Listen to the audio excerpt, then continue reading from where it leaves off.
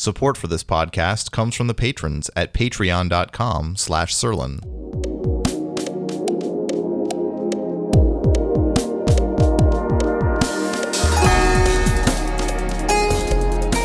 Welcome to Sirlin on Game Design, Episode 1, Cocaine Logic. And my co-host is Aphodix. How's it going, everybody? Hey, so this is the very first episode. Isn't that exciting? Yeah, I'm super excited that we're finally getting this series going because I know for a while we've been dying to get our thoughts into a podcast. Yeah, I know. I mean, I looked up other episode ones, like Superman issue 1 sold for $747,000. Great. I think we could easily break that. Okay, great. Maybe we could tell people who we are. So I am David Sirlin, and I'm president of Sirlin Games. I've released several tabletop games like Yomi, Puzzle Strike, Flash Duel, and Pandante. I wrote the book Playing to Win. I wrote a bunch of game design articles at Sirlin.net, and I have a background as a competitive fighting game player. And I am Matt Damasi. My handle, though, is Aphodix or Aphodix, depending on how literate you are. My background is in competitive gaming. Since I was young, I played a bunch of different games competitively at very high levels. But mainly the way I know Sirlin is through being one of his lead playtesters, specifically on Yomi, but also, I help out with his other games. Yeah, just excited to talk about game design. So let's talk about our first topic of game design, which I like to call cocaine logic because I don't know what else to call it. So let me explain what that is, and then we can kind of both give examples of how we've encountered it. Does that sound good? Yes. So cocaine is good, right? Because people want it. People want to pay for it and they keep buying it. So that means we should sell it in our restaurant. And if I was a mayor of a town, then I should designate part of the town as the cocaine area because that's what people like, right? Isn't that how it works? That is how it works. So that's not a very good argument. And it's because there's a good thing there that people want it, but there's bad things that we're not taking into account. And we're just kind of glossing over and ignoring them. And that sounds like really obvious when I put it that way. But somehow this type of fallacy is so common. And I think it's one of the most common types of fallacies we hear from game players who want to give design suggestions. So it's like a real trap to fall into. So let me give some examples so you can understand like what this is. The first one I want to talk about is from chess because I think it's a good example because it lets you see kind of both sides of it. It lets you see why it's wrong, but also why someone might get tripped up by it. Okay. So let's say we were developing chess, like there wasn't a game known as chess and we're not done yet. And we come up with this new idea for a rule where when the pawn gets to the last rank, you can promote it and turn it into another piece. Okay. That sound cool? Yes. Yeah. And then we give it to the playtesters and they say it's cool too. So we like the rule. And then after a while, people have been playing it. And then we say, wait a minute, how did you actually play that? Like what specific rule did you use there? And then they tell us, oh, well, when the pawn's back there, just whenever you feel like it, even several turns later, you could turn it into a different piece. And we say, oh God, we don't like that. So why don't we like that? First of all, do you have any opinion on that? Well, firstly, you're going to have issues with having to track when things happened or just not have it be concise. You want things as elegant as possible. If there's a single trigger that you can make happen for a rule, that's going to be much easier to follow than having it be something where, you could kind of change your mind later or decide when else you could do it. Yeah, that's right. So some problems or extra rules you need to add would be, what if it's a few turns later? Can you do the upgrade piece at the beginning of your turn and then move a piece? Or do you have to do it afterwards? Can you do the upgrade and then move that piece that you just added? Right. Also, what if you had 2 pawns or 3 pawns back there? Can you morph all of them at once or can you only do 1 per turn? Right. So that's just a bunch of garbage that you don't even want to have to deal with. Like, why even add all those rules especially when it's like an edge case? You normally don't even want to do any of that. Right. You normally just want to get a new piece and be done with it. So it's really painful to add extra rules to accommodate that. Okay, so then we tell the playtesters, we don't like that. And then the rule is from now on, it's going to be that you have to upgrade the piece immediately. And they say the reaction, they can't even help it, is oh, but what about the cases where the player wanted to wait? Right. Okay. This is a very common thing in playtesting. Yeah. Okay. If what they meant was, I want to know what all those cases are, I want a list of them, of what's different before and after this rule change, because that way I know what changed balance wise, and I could test that to see if it broke anything. Like if they meant that, then okay. But no one's ever meant that in like the history of the world. What they mean is, if there's some reason the player wanted to wait and we took it away, that's bad. Maybe we shouldn't take it away. Yes. Yeah. So I don't know. Do you have anything to say on that example? Or yeah, I mean, pretty much what you said is exactly how it is. And the thing to keep in mind when you're taking feedback from playtesters is that they're coming at it from the perspective of a player. They're not, most importantly, if you have good players, they're coming at it from a perspective of trying to win with whatever's available to them. And they often react negatively when you take tools away from them to help them win. So even if ultimately it's way better for the game, they'll even enjoy the game more if you remove those extra things. They're still going to push back and say they don't like it because they're so used to using that tool to help them get some tiny advantage. Yeah, another way to think about it is I imagine someone who runs obstacle courses, and they're so good at that and they're way into that. They're like a professional obstacle course runner. And then what they want to do is like remove all the obstacles because then that's better for the player. Right. And then we're like, yeah, that would help you win if we took out all your obstacles. But that's like, there's supposed to be a game. There's supposed to be something to push back on, right? Right. Or a different way to think about it is if someone in the chess example, like if someone complained that they should be able to upgrade their piece later because that would help them win or whatever. That's kind of the same, I think. I think it's analogous to saying in Street Fighter, if Ryu's fireball, if I had a way to throw a fireball that was 10,000 times faster, that would help me win. And we'd be like, yeah, it would. In both cases, those are like illegal moves that shouldn't exist, right. And they would help you. But the part where it helps you it's not a reason. I think you really hit it on the head there when you say that players are so used to whatever helps me win is good that they can kind of lose track of the difference between that and a good design. Right. Yeah. They don't, when you have expert players who you're trying to get feedback from, but they're maybe not that good at play testing or providing feedback, they're really only going to be focused with, well, how do I win? And using everything they can to win, and they're not going to be able to realize when something shouldn't exist at all. Like that's not really a question that's going to enter their head. Yeah, so I wanted to give another example now, and I think there might be listeners out there still thinking, oh, this isn't really a big deal. Like people aren't really going to say that or fall for that. And oh my goodness. I'm telling you, it is like one of the most common things. So let's mix it in with a second fallacy. Okay, which I don't know. I don't have a name for this one, but maybe the depth fallacy, the wrong way to define what is depth. So let's say you're playing a game and you like it, you're getting into it, and then you learn there's a new thing you can do and you didn't realize, like a little trick or something.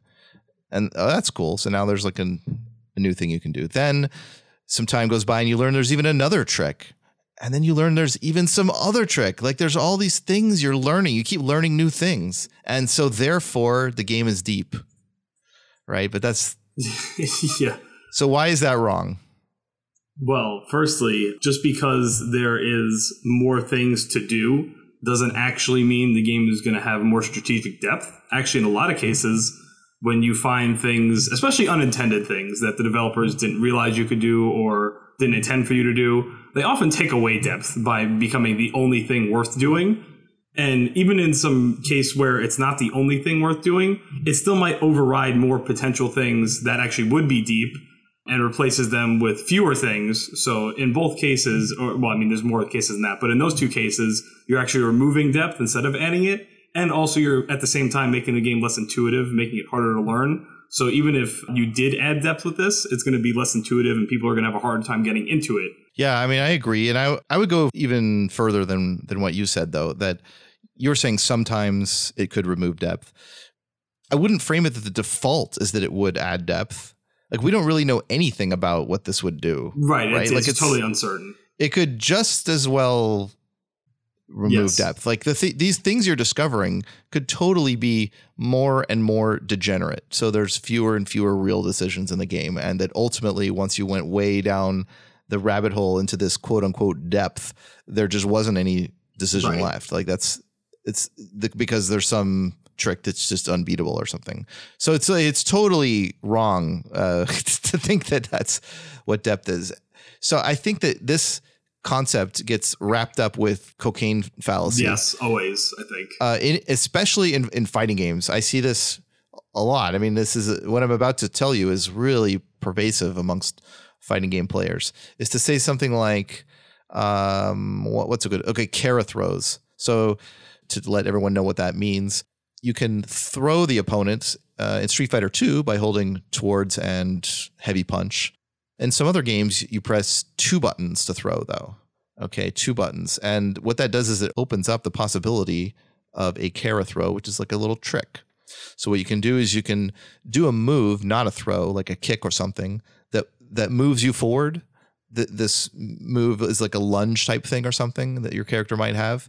But then you cancel that instantly, like a 60th of a second into it. But you move forward a little bit. You get the move forward properties of that move. You cancel it with the throw. So you might hold towards in a certain kick, and then 1/60th of a second later, press 2 buttons to throw, and the game will go, oh, you probably really meant to get a throw, so we'll just give you that, but we'll give you the movement property. So the net effect of all that is that you travel forward and throw. So you get like more throw range. So that's a little trick, and it's better, and you should always do it. So there's no extra depth there. I mean, if that was a good thing, you would just give everybody more throw range and let everybody throw in a simple way instead of a complicated way. Right. Yeah. And that's like tying into what I was talking about also. So not only is it not adding any more depth, but it's also reducing the accessibility of the game, because now if I want to play a character who Kara throws, now once I discover that, I go, oh, so I'm actually not even doing the correct thing with something as basic as throwing. There's actually a complicated way of doing that. And that's a huge turnoff. You know, you want things to be as accessible as possible and not cryptic and, arbitrary like that. Right. Like the rule book says, press these 2 buttons to throw, but actually that's wrong. And if you do that, you're bad, because you need to be doing this trick always. I'm trying to make sure people see the link between these 2 fallacies. So it's not adding more depth, even though some people say it does. But then there's also this cocaine logic going on where it's like, well, it helps me, so it's good. And someone says we should remove that. And there's this pushback like, no, we need to keep that because it's deep and good and helps me win. Yeah, what they would say is that it helps differentiate. It is a phrase you hear a lot. It helps differentiate expert players from worse players. So what's your reaction to that? Is that it depends on what you're trying to test in the game. If your goal, I mean, it's true, right? Yeah, no, it's that's factually correct. It will, having crazy things like that will increase the ability for expert players to beat worse players. However, it's doing it in such an arbitrary and ridiculous way that it's not even satisfying. And if rather than it being in the game and you discovering it and then we have to decide whether to keep it or not, if instead it was never in the game and then someone proposed that as an idea, everyone would be like, that's crazy and ridiculous. But since it's already there, people automatically accept things that are already there and never want to get rid of them. But you have to realize that if it was never there, you would never want to add that. So why shouldn't we remove it then? Yeah, you've reminded me of the example of plinking in Street Fighter 4. Can you explain what that is? Or do you know? I do, but at this point, I probably wouldn't explain it very well. So if you want to go ahead. Well, I probably wouldn't explain it well either, but okay. When the game first came out, I said that I really don't like that game for all sorts of reasons, but the specific one that we're talking about right now is I said that the frame stats just happen to come down to there being a lot of 1-frame link combos. Like for whatever reason, that's just how the math ended up. Right. And also, I guess just to explain what that is to people, a 1-frame link combo means that in order for your moves to hit in succession, after you get one hit, you can combo more moves where the opponent won't be able to block them. And a 1-frame link combo means that you have 1/60th of a second to hit the next button where it will continue hitting them without them being able to block it. Right. So if you waited 2/60ths of a second and then you hit the button, they would block and you wouldn't get a combo. And if you did it too fast, then your move wouldn't even come out. So you have to hit the next move in that very tiny window, and it's just really frustrating. So I said, that's unfortunate. Those kind of combos existing is sort of inevitable. You could get rid of them by adding a buffer. That's a whole other topic. But anyway, like I understand that it could happen, but it would just be better if everybody had an extra frame of hit stun. Right. I mean, that's in the specific case of that specific game. I think that would help just because of how all the frame stats worked out. It would just end up that I think that doesn't create many new one frame combos, but it happens to make a bunch of existing ones into two. Okay, so I said that. And then a bunch of people told me that's terrible and they hated that. And they like the skill of executing these really hard combos and that it separates the good players from the bad players. And so they don't like my idea. Yeah, all right. So we disagree. Then plinking is discovered. And plinking is a trick where when you press two buttons at once, like a medium punch and a light punch, the game has to give you one or the other of those. You can't do both at once. And so there's a priority system where I believe it gives you, does it give you the lighter one or heavier one? It's been a while since I believe it's the heavier one, if I'm remembering correctly. Well, yeah, I'm sorry to our viewers I used to know all this. It's been a while and I'm not into playing this game. So anyway, it chooses one or the other. And you can use this as a trick to kind of get two inputs, press the button you want, and you can also plink the button you want by pressing two other buttons and then letting the priority system give you an extra shot at it. The specifics don't matter. The point is that it's a difficult, finicky, unintuitive, like buggy thing. And if you do it, you can actually double your chance, basically getting two inputs instead of one, kind of like having two frames instead of one. And people really liked it. They're like, hey, I learned a new thing. So the game's deep and it helps me win. So yep. It's the depth fallacy and the cocaine fallacy. And it's so poetically perfect that what it does is exactly what I suggested. Right. Functionally is to just, why not just let anyone do that and add another frame of hit stun? Right. And also one thing that makes these examples extra bad is that they're strictly better. There's no reason not to always do these. So you are actually playing factually wrong if you don't do these all the time in all cases, which is just ridiculous for someone to pick up the game, say, hey, this game's fun, I want to start learning it. And then someone says, okay, well, you're not even doing the basic things like attempting a combo correctly. Here's how you're actually supposed to do. That will just completely throw most people off. We sometimes call that phenomenon an execution tax. Right. Execution tax, meaning that it's just what you said there, that if you don't do it, you're playing wrong. So it turns things like throw into a complicated thing or hit A into hit B into a plinking thing. Another maybe angle we should touch on is I give this ridiculous, silly example a lot about what if you hit the opponent and then the game paused and then you could bake a cake.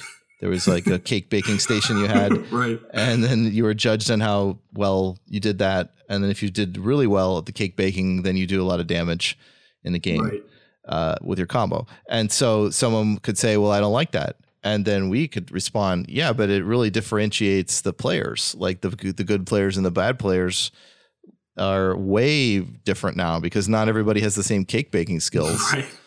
So we really magnified the differences in players, and that would be factually true, right? That it would increase the amount of skill you could use because now not only do you have to be good at the game, you have to be good at baking cakes. We vastly increase the amount of skill in the game. Yeah, I hope people realize that is factually true. Like that's not an opinion or something, because the only way that statement would be false is if everyone in the world was exactly identical skill at cake baking. Then if you added cake baking, it wouldn't separate them more. But of course, everyone isn't. So it necessarily must separate people more. But you just intuitively, as a gut reaction, like you don't like it. You're like, that's stupid. Like, why are you baking cakes in this fighting game?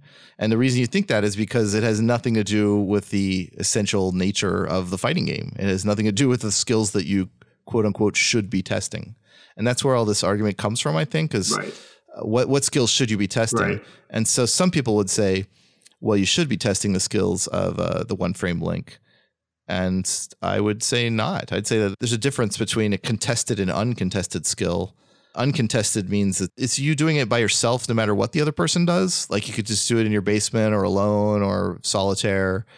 Like bowling is like an uncontested sport. Right, or golf. You're bowling or playing golf, and what I do doesn't affect you. It doesn't matter. And so that to me is not really interesting. I mean, it's sort of interesting how good you are at those things.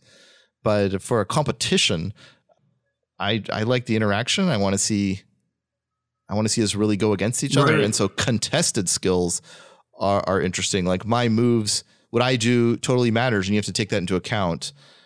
So most of fighting games are about that. Like if you throw a fireball, well, what am I going to do about it? If you throw fireballs in a certain way, I should jump over them, or another way I should block for a while and then jump. And we're really interacting there. And this stuff about one frame links and doing a difficult input to Kara throw, it's uncontested. It's just like a boring thing you do. So that's the specific reason why I think those are bad. But other people seem to disagree. I don't know. What are your thoughts? I'm pretty sure, I totally agree with what you just said. And I'm pretty sure one of the reasons is that people don't question the things that are in the game when they first experience it. Much like, just when you're learning a game and you're learning how to play it properly, everything you learn, you just accept, actually is beneficial for you to just accept everything as being a good idea. Like, what I mean by that is anything in this game is something that makes sense, and I shouldn't really question why it's there, because if I'm questioning why it's there, that's only going to inhibit my ability to learn it and inhibit my ability to win. But if instead I go, everything in this game is just great, I love it, and it all makes sense to me, I'm just going to focus on maximizing my ability to win within the rules of the game. That is only going to benefit you as a player. And therefore, it's kind of going against your purpose to question the things in the game that you're playing all the time. So people just tend to ignore those or even defend them because, I spent my time mastering them, so why shouldn't other people? That's just fair, right? I mean, I've spent the time learning how to plink and Kara throw, so why can't you do the same? And it's just a very defensive reaction that doesn't actually hold up to scrutiny, but it's just the way people feel about it, and they don't ever question that. Yeah, you've reminded me of a book I read years ago and forgot the name of, but it's about exceptional children or genius children and what's going on with them and what are the different types. And this book divided them into 4 types, which they called master, maker, and then the other 2 have to do with internal versus external, like knowing a lot about what's inside you versus knowing a lot about the community of the world, like Gandhi or something might be the last one. Mm-hmm. And Virginia Woolf, who wrote very personal stories, might have a good sense of the inside of her and be that type of genius of her own feelings and so forth. But the makers and masters is the thing that's relevant to us.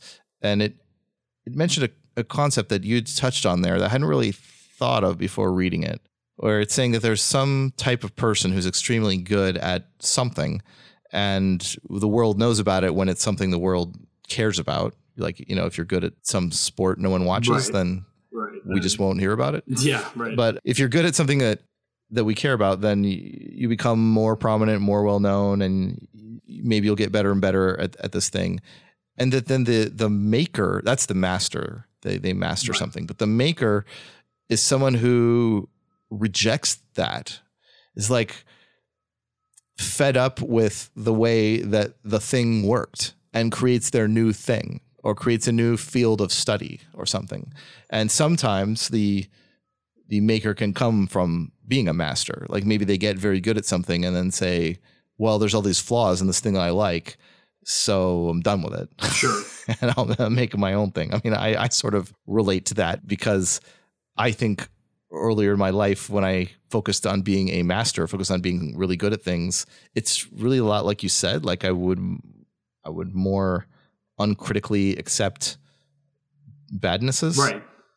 Because like you have to, right? The more you go against, like the more you question the game or any activity really that you're trying to get good at, the more you question it, the harder it's going to be to want to devote yourself to it fully. So it just goes against you trying to master it if you question it all the time. Yeah. And the playing to win philosophy would be that you take advantage of anything that would help you win. And it doesn't really matter if the things that help you win are stupid things. Right. You should do them anyway. Doesn't care. I mean, if your goal is to win, you should do them anyway. So that's another way in which it helps to uncritically accept it all. Like, who cares that it's a stupid thing? Like, that's what I should do. Yeah. Well, did you have any more examples? No, I think we pretty much summed that up. I just thought of Soul Calibur. We love that example. Oh, sure. Yeah. So there's a block button. So you hold that to block and you can still be thrown. And then you can throw escape by pressing A or B. But the thing is, you can press A or B while you're blocking. Yes. And if they happen to throw you, you get a throw escape. Right. So that's an execution tax, right? Right. Well, I mean, beyond being just ridiculously bad design, it is also an execution tax. Right. Yeah. So if you ever just hold block, you're playing wrong. It's like objectively wrong because there's no penalty to alternating between A and B and getting throw escapes. Right. Yeah. There was some other Soul Calibur thing too. I forget. Or the Virtua Fighter was another one. If you do a sidekick that has a lot of negative frame advantage, so the other player gets to act first, and they very much might throw you. And it's the same concept that you can enter throw escapes during your recovery. Right. So you should, because either you get throw escaped or there's no penalty. And yep. Yeah, anytime, like, I guess we could just provide a counterexample where even if something we don't necessarily like, at least there is a reason not to do it. For example, also in Soul Calibur 5, there's a mechanic known as just guarding, where if you tap the guard button, but also let go of it, so you can't hold it down, you have to just tap it very briefly before a move would hit you, you'll get an enhanced block where you'll get out of the block stun faster, basically allowing you to retaliate sooner. Even though we might not like that as designers or players, there is a legitimate reason not to attempt that because you have to let go of the button. So if you don't time it correctly, you will be hit. So it's not something you should just always try to do in all cases. So unlike these other examples we're talking about where you always should do them, there are other mechanics which might be similarly bad. However, they're not something you should strictly do every time. And it's worth differentiating between the two because I think a lot of people might not realize that there's a difference between something like just guarding and something like inputting throw escapes all the time when you're blocking, even though there really is. Right, there is a difference because there's a downside to the just guard. I don't object to the high concept of the just guard. I think it just should have been tuned a little differently. It's kind of frustrating to do as a player, but it's not like, I mean, that's a way smaller objection, right? Right. Yeah. That the whole thing is wrong or something. Well, what is your opinion on something where there is no, well, I mean, I guess we just covered that, but I was going to say something where there's no drawback, but it's hard to do, which is all these examples, right? But somehow, like, what if it's a dragon punch that's hard to do and you fail sometimes? Is that a proof to you that dragon punches shouldn't be hard to do? Well, I mean, I think that depends more on the context of the game, because in some games, it'd actually be preferable if you were able to fail your dragon punch with some, not a negligible percent, because it could reward more offense and allow the game to be more dynamic. But it really would just depend on the game in question. For example, in Street Fighter 4, you pretty much can always dragon punch if you want to, because they made the inputs really easy. And what you end up getting there is that when you are in a defensive situation, people always have to respect your ability to dragon punch because you're always going to get it out at all times. So that might not be a desirable thing. However, trying to make that less consistent can lead you down to some sketchy situations where you either make the execution really hard or you add some kind of random chance in the game's code to make you fail, even if you do it right, which players would definitely not accept, even if the gameplay improved. Yeah, there's some kind of paradox going on there where, let's say that the game works like this. There is a chance, it's difficult to do, and so there's a chance to fail because you're not perfect, okay? in that kind of game, which Street Fighter 2 is maybe an example. Sure, yeah, I think that's a fair example. Especially not HDR when you cleaned up the inputs a bit. But in Super Turbo, like I suck at doing dragon punches in that game. So because of that, when someone does a melee attack, which means an attack against a knockdown player as they're getting up, if I do a melee attack against you, several things might happen. But one of the possibilities is that I'll hit you. If we then change the game to let the dragon punches be very, very easy to do, that outcome would never happen, because either you would dragon punch me and I wouldn't hit you, or you would decide not to dragon punch and you'd block and I also would not hit you.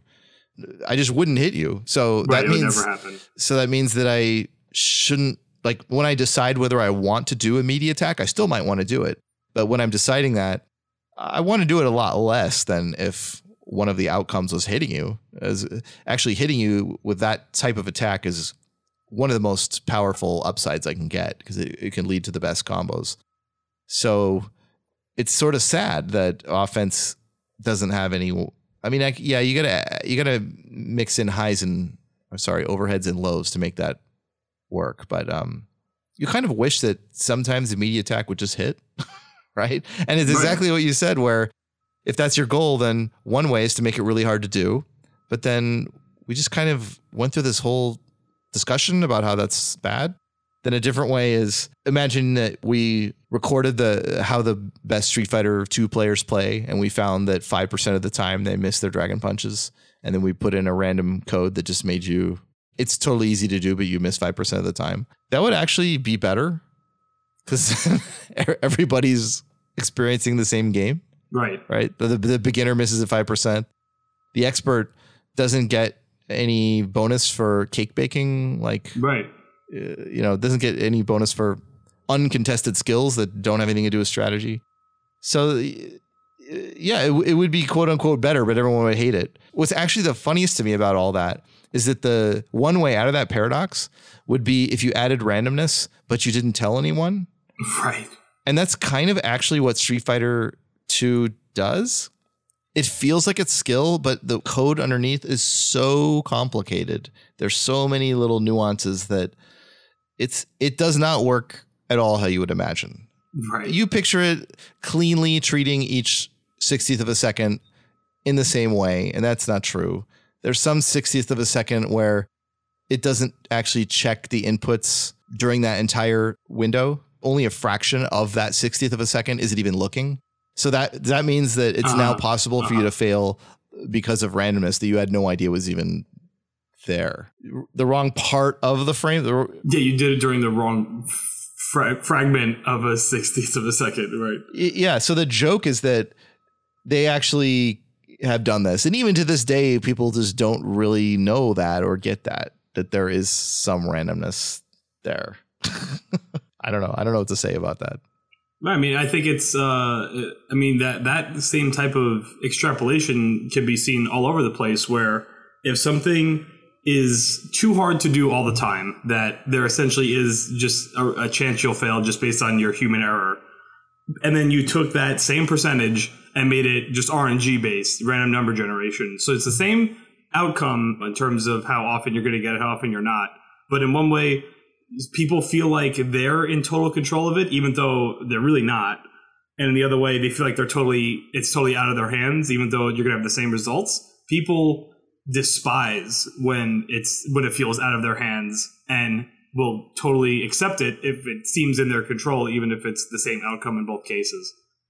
Yeah. This is a whole other ball of wax or something about randomness and how people perceive it and how backwards that is.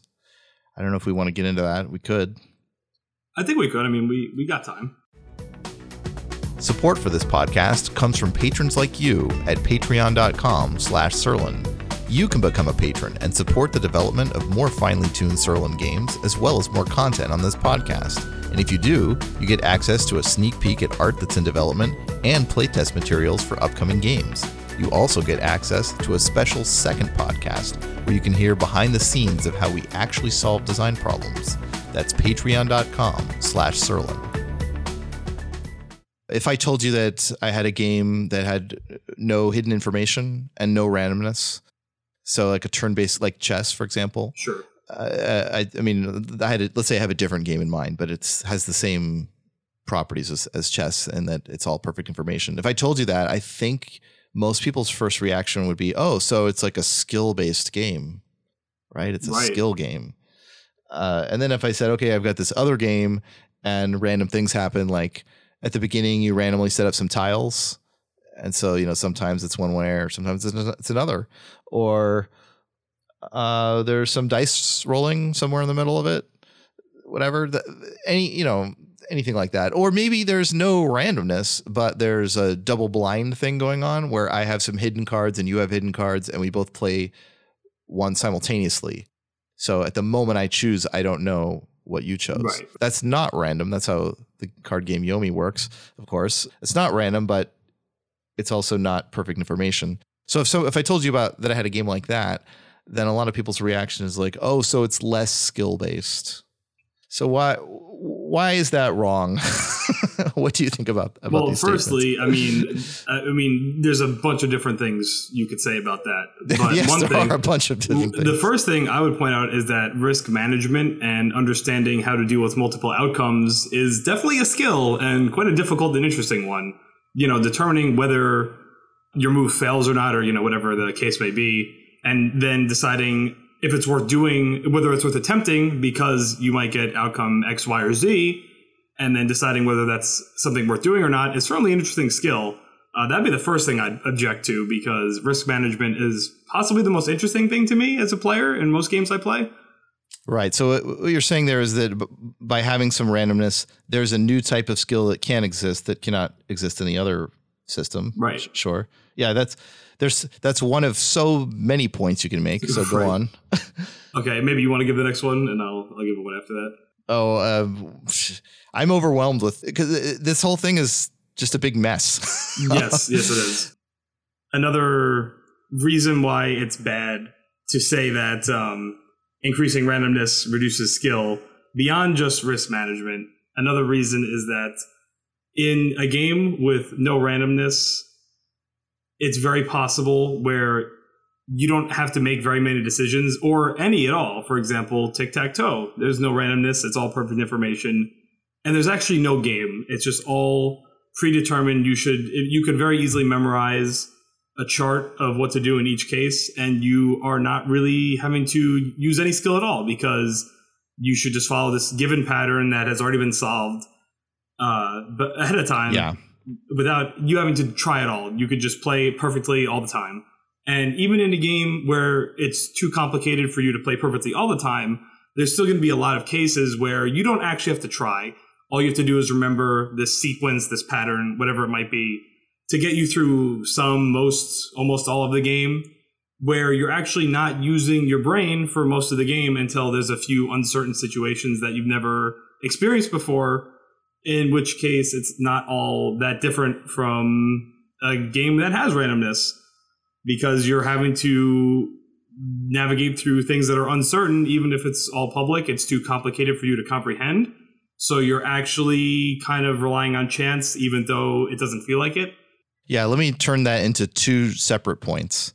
So what you just said. So one of the points is that it's just kind of a cheap rhetoric trick to lump like every type of non-random game and every type of random game like into just two categories. Like that's hiding a bunch of relevant stuff, because the non-random one, the one that sounds like it's so skilled, includes tic-tac-toe. Yeah. So you're like, oh wait, I guess we can't just make sweeping generalizations like that. Like, oh, it's not random, so it's skill based. Okay, well, tic-tac-toe isn't. So we actually have to look at the game itself to see if it's skill based. You can't just like condemn the whole category like that. And likewise, a game that has randomness could be totally stupid. It could be just like roll a die and even you win and odd I win, or it could be very strategic and involve risk management and interesting. So that's one point. Then the second point that's related in there is, and I think this is the real crux of all this. You could read a little bit more about this in my article on Sirlin.net called Solvability. And it's the idea that if the game is the first kind, the kind with no hidden information, no randomness, and it's turn-based, so there's no time pressure either. and no execution, nothing you can mess up, then it's solvable, right? I mean, there's a solution. There's a certain way to play it that's the best. Yes. And if you knew that, then there wouldn't be any strategy left. And so you could say, well, if it's a complicated game like chess, it's not known, so it's okay. And it's strategic. And that's kind of right, but it's not really binary. It's not like we don't know anything about chess and then now it's completely 100% solved. There's a spectrum there, and we're getting closer and closer and closer to solving it over time. So there's many different endgame situations that are solved. And when you're in one of those, there's literally no thinking. I mean, you just execute the memorized thing. Also, the set of openings, like the set of all possible openings you could ever do is really large, but most of them are just known to be terrible. So you shouldn't do those. Ultimately, maybe there's only one opening. We haven't reached that point, but we do know that there's this finite set that you should probably do. So we're kind of zeroing in on fewer and fewer decisions as chess matures. And experts like Capablanca and Bobby Fischer, they were really frustrated by that. This is a kind of argument about why I made chess 2 to recapture what it is that players like that wanted. They said that as they learned chess, there was a lot of improvisation and doing what's smart at that moment and using fundamental principles to decide what to do, and having better fundamentals than the opponent, having more tricks here and there, but that became less and less part of the game as they became better and better, because more parts of the game were replaced with memorization. And that's what you get when you have a completely solvable game. It creeps towards fewer and fewer decisions over time. That isn't really as true for a game with a mixed solution. Did you want to talk about that a little bit, and then I'll jump in? Sure. So basically, when you have a mixed solution, it means that on any given turn or any given play, there's not. It means you have randomness first. Oh, yes, right? Yes. There must be some sort of unknown information, or hidden information, or some kind of hidden information involved. And basically, what a mixed solution is when you have multiple different things, multiple different choices, or like options, let's say, multiple different options that you should do some percentage of the time. So it's not just, 100% of the time I will attack, or whatever the game might be. But instead it's, some percentage of the time I should attack, some percentage of the time I should block, and another percentage of the time I should throw. And those are going to be more dynamic because of the hidden information involved or the randomness involved. And you have to think on your feet more because it's not simply something you can memorize ahead of time. You have to analyze each given game state and situation to figure out how much of each move you should do. And I think one reason that players reject that is because it feels that, I in my head, I had the right idea of how much to do each thing, but it didn't work out for me, and that's not fair. Even though that's kind of just a lack of understanding of how the system works in general, and also the fact that in many games, not true of all games, for example, Texas Hold'em is a game where you could play incredibly well the whole time and still lose. But in most games that have random elements, you can play very well and you will do very well because the game is set up in such a way where you have enough attempts at these mixed solutions where if you are constantly making good decisions, even if the randomness doesn't always go in your favor over the course of the game, you're going to end up ahead because of making these appropriate decisions and using your valuation skills constantly each turn. Yeah, so let's go a little deeper to explain why that's what you were saying is true there. Well, first of all, let me define what we mean by the mixed solution in case people are confused there. So a pure solution, which is what chess has, is a very long, complicated list of exactly what you should do in every situation. Okay, so it could be unbelievably long or something because there's so many possibilities. But if you had this cheat sheet, you would just do what it says, and that's all you would ever do. Then a mixed solution is similar and that it's also a big long list of everything you should do in every situation. But when you look up a particular situation and you try to figure out what the cheat sheet tells you to do, it doesn't have just one thing. It has do this 20%, do this 30%, and so on. So at first glance, you'd say they're the same. They're both as degenerate.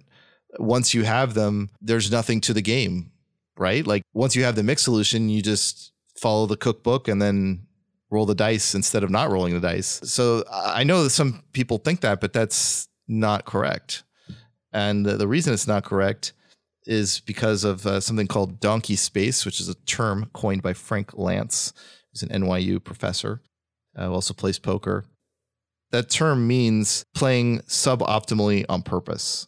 And that exists. That's a thing that you do in mixed solution games, and it's not a thing you do in pure solution games, except for there's some weird corner cases, but let's just say that you don't do them. Okay, so let's see. Help me out here. Are you following this so far? Or? Yeah. So basically, the idea of donkey space is that when you're using a mixed solution, like let's say it's for the specific turn you're on or the specific decision you have to make, it's known that 30% of the time you should do A, 40% of the time you should do B, 30% of the time you should do C. Well, it's possible that even though that is the optimal solution, which is the one that is the least exploitable, even in that case, no matter what decision or no matter what range of options you're playing, it's possible that I can do something that's normally suboptimal to exploit your decision. If, like, for example, you told me exactly how likely you were to do each option, I could devise something that is superior to that because I know what you're going to do. Yeah, let me help explain with paper, rock, scissors since it's so simple. So if I was going to play paper, rock, scissors against you and my plan was to play rock 80% of the time, 80%, that's pretty high. So you could pick up on that and you could exploit it. So you could play paper a lot more than you normally would, right? And then you'd beat me a lot. Right. So then I might say, well, I don't like that he's doing that, so I'm going to change my strategy and I'm going to play rock less than that. And maybe I played 70% and you still exploit me. Well, at some point, there's some way to play where you can't exploit me no matter what you do. Like you can't exploit me more. and that's if I play 33% of each option, it kind of doesn't matter what, like you can't get any extra percentage on me. I'm least exploitable right there. So the first level thinking, which is wrong, is to say, and now we're done. Now, every time I ever play paper, rock, scissors, I'm going to do 33. And it's just as stupid as tic-tac-toe, which has a pure solution. So the reason that's wrong is that if I enter a tournament of tic-tac-toe, I really should just follow the cheat sheet. Like there's no trick. But if I enter a paper, rock, scissors tournament, what if I play against a bad player? Someone who plays rock 80%? What about someone who plays rock 100%? They play rock 100%. And is my strategy really going to be this 33? Because that means there's a 33% chance I'm going to lose. I'm going to get knocked out of the tournament by this horrible player. And other people who entered this tournament, they see the 100% rock guy and they're like, okay, obviously I'm going to play paper and they're going to beat him. They're going to have a much higher percent chance of surviving that tournament round than me. So playing least exploitably, that's nice, but that doesn't mean best chance to actually win. Best chance to actually win is who best exploits the opponents. And then you could say, oh, well, everybody would play optimally, but that's not real. That is not how you will not enter any tournament where everyone plays optimally. Even in a game as simple and as obvious as rock, paper, scissors, if you took a game where that's much more complicated with much more different decisions and information involved, there's absolutely no chance that everyone's going to be playing optimally or even close to it. Right. Yeah, we see that thinking from some people who are very analytical and mathy and a little overly reductionist, like wanting to simplify out everything. They're like, oh, well, everyone will play optimally, so we're done. Okay, but that's not real. Yeah. So that's why games like poker or Yomi or any mixed solution game are still very interesting, even as we start to close in on solving them. And I mean, we're nowhere near, Yomi is would be extremely complicated to solve. Like there's so many situations and variables that, I mean, no one's going to know the least exploitable thing to do in every situation. It's like inconceivable that it would ever happen in our lifetimes. Poker, it's getting pretty close, but even that, it's like really difficult. There's 0 abilities in poker, and even getting the right probabilities there is pretty hard because there's so many situations. So you will play people who play suboptimally to wildly different degrees, sometimes on purpose to bait the opponent. And that's what Donkey Space is. It's playing suboptimally on purpose so that you can exploit someone else who's playing suboptimally. Maybe because they have an imperfect understanding of the game, or maybe because they're dancing with you in Donkey Space. It's hard to say, which is happening at any given time. But that's what that is. And so to come back to our original point, if I told you that a game had hidden information and so on, then if you knew all of this stuff, you'd say, well, okay, first of all, I can't really say anything about the game you've described, because the game you described could be a stupid, just flip a coin game, right? Sure. But then on the other hand, I can't give it a pass, but on the other hand, I can't veto it either, because it has the possibility of having this Donkey Space stuff with a mixed solution. No matter how solvable it gets, like there's still gameplay left. It could have new skills like risk management. It could be really good, but that is not. It doesn't seem to be the perception of most players. Most players seem to think the opposite, where when they hear that there's no hidden information, no randomness, that sounds like the skill-based thing, and it's like the joke's on them, because that's the thing that ultimately has no skill once it's solved. Right. So that's very frustrating as a designer, because so Yomi is designed the quote unquote right way, and that it's more resistant to being solved. But then the average player might think it's just so random or something, and might prefer like, oh, well, why can't it be turn-based, and you do what you do and I do what I do, and our cards are all known, and there's nothing hidden and no random. It would be so skill-based, but it actually it would be difficult for that if we took Yomi and made it just take turns somehow. Like, it's hard to see how that wouldn't be solved in like a week on our forums. Sure. I don't know. I don't have a point. It's just frustrating. Right. I mean, it's just talking about the different perceptions that gamers have, and trying to, I don't know if educate's the right word, but just trying to show the people that you can have a game that seems random, but actually has a lot going underneath it that actually will make it a better game for you to play competitively in the long term. Yeah. Well, I think that's all we have to say on that subject for now. Yeah, I think we covered it. Yeah. All right. So any last words? No, I'm pretty sure that we discussed a lot of great things today, and certainly things that I have only learned in the last few years that beforehand I would have been totally oblivious to. But now, after seeing them and recognizing them, really helps me think about games, especially from a designer perspective, in a more productive way. Yeah, so we covered cocaine logic and a whole bunch of examples there, and then solvability in games, a mixed solution versus pure solution, and kind of the fallacies of thinking that can be said there. Yeah, depth and randomness and so on. So maybe this will help people think about this stuff in a more nuanced way if this is new to them. Right. All right. Well, until next time, I'm David Serlin. Thanks for listening, everybody. I'm Aphotics. Take care. And now for a special segment where we meet Garcia 1000.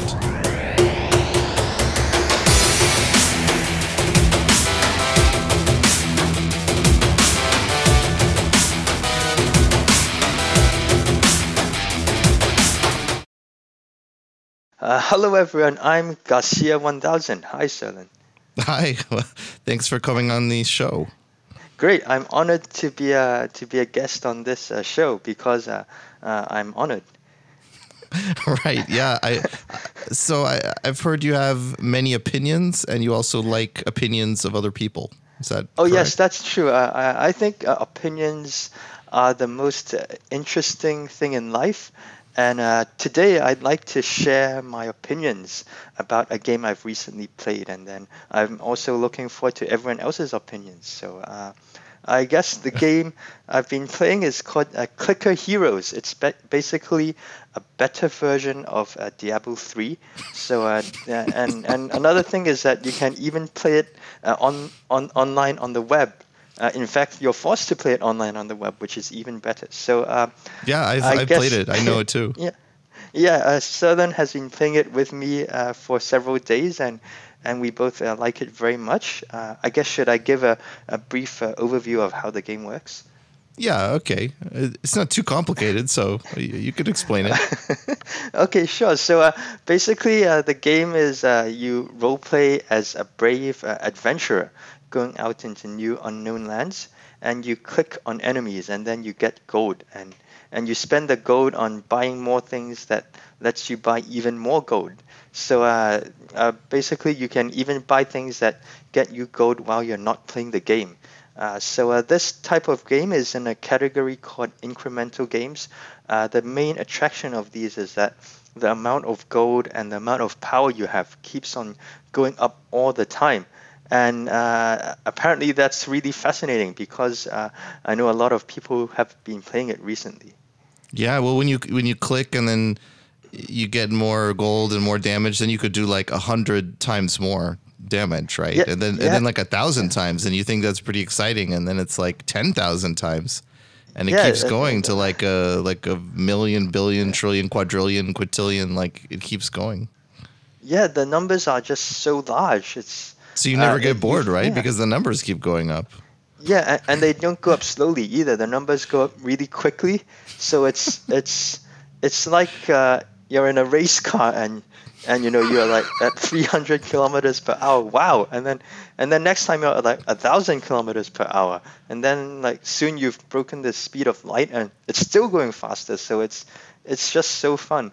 That's what it's like, huh? It's like a race car when you play Clicker Heroes. Yeah. It's like a race car that keeps getting faster all the time. So I'm very busy with my work, and I take a break sometimes to play games, like sometimes Diablo 3. But Clicker Heroes, I could play pretty much while I'm working. Like maybe I'm waiting for the computer to do something for 30 seconds, and I could go over to Clicker Heroes and click something. So I've been able to play it even while I'm working without really interrupting my work. Yeah, that's the greatest part of Clicker Heroes is that even when you're not playing, it keeps on going. So it doesn't need you. Yeah, that's great. The feeling is like you're the CEO of a big company and you have all these other heroes working for you. Like even when you're enjoying a martini or something. So in that sense, it's definitely not a Skinner box, which is something people don't like. So just briefly, a Skinner box is where you're addicted to a game because of how it manipulates your brain. But this game is totally not like that because it keeps on going when you're not even playing it. So it's healthy. Yeah. The Skinner box has an interesting question about whether Clicker Heroes is a Skinner box. Because on the one hand, it is because you're clicking to make numbers go up. And that's like a classic Skinner box game mechanic. But then on the other hand, that's all there is. So it's right. I mean, so it's not tricking you into do another thing because of the numbers. Like the game is the numbers. Exactly. It's like investment. Like the whole point of investment is seeing numbers go up. So this game, I'd say it's more like an investment simulator than a Skinner box. Oh. No one would say investing is a Skinner box, right? I'd actually never thought about that. It is right. Yeah. I mean, investing is not a Skinner box, and in investing, numbers go up, and that's the point. It's not surrounding another game, right? Yeah, exactly. Yeah. You don't invest in order to make your character stronger or get like collect a whole set of items or something, right? You're rewarded for your patience. You feel like you're doing something. Yeah. Another connection to Diablo is when Clicker Heroes. Well, I don't want to say when it was new, but when it was new to us, I was playing Diablo and then I played Clicker Heroes at the same time. So I was playing both at once. Like I'd pause. I pause Diablo a little bit and then do some clicks, but then it doesn't need me anymore, and go back to Diablo. Yeah, that was pretty fun. I could play two games at once. But then, as more time went on, I just stopped playing Diablo. Yeah, right? Because Diablo is sort of like like a Skinner box, it's sort of addictive, and so that's kind of bad. And this game isn't. Because when you're playing Diablo, you're just grinding all the time, like killing the same monsters all day, and yeah, but not in Clicker Heroes, right? Yeah, not in Clicker Heroes. You're always fighting new monsters with new backgrounds and well, anyway, so I think this is great in that this game lets you quit Skinner boxes, so it's better. It's a negative Skinner box, I'd say. I think this game, it's better than going to school or going to college. You learn more from this game than you do from education, I think. You learn more from this than you would going to college. That's an interesting test. We should get some college students and ask about that. Yeah, you could have an experiment where you have someone play this game for 4 years, or maybe they go to college. 4 years. but anyone who can play for 4 years will have a lot of grit. They'll be really patient, and they'll be able to stick with something, which is they'll also be what good at employers optimizing. Really want. Yeah, they'll be patient and very good at optimizing things. Yeah, that's another thing. So I think this is basically the probably the best game in the world, and so if anyone has opinions on that, I'd like to know too. But I'm just sharing my opinion on this today. Yeah, well, thanks for discussing that. I just have one more kind of subtopic about Clicker Heroes before you go. Sure. Yeah, so I'm wondering, are we bad for playing this game that there's really not much to it and it's like shallow? Like we could be developing other kinds of skills if we played like RTS games or fighting games or MMOs, even like social skills in one or competitive skills in another. And there kind of isn't.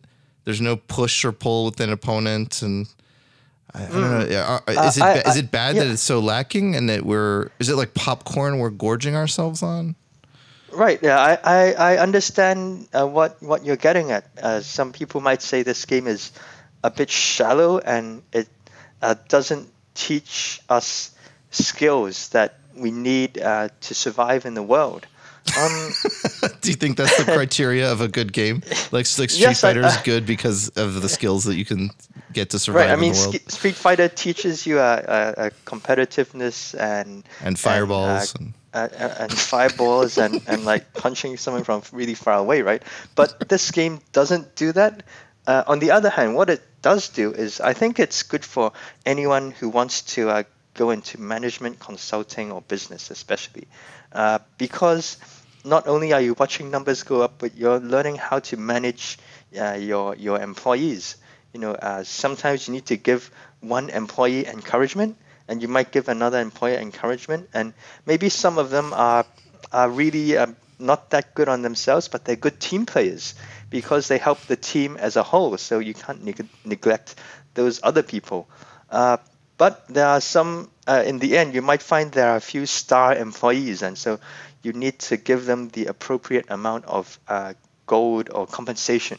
So I think it's, although it might not be a very broad education, it does give a very accurate representation of some areas of life. So I wouldn't recommend playing just this game, but I'd say it would be a good game in a well-balanced meal buffet of games. Yeah.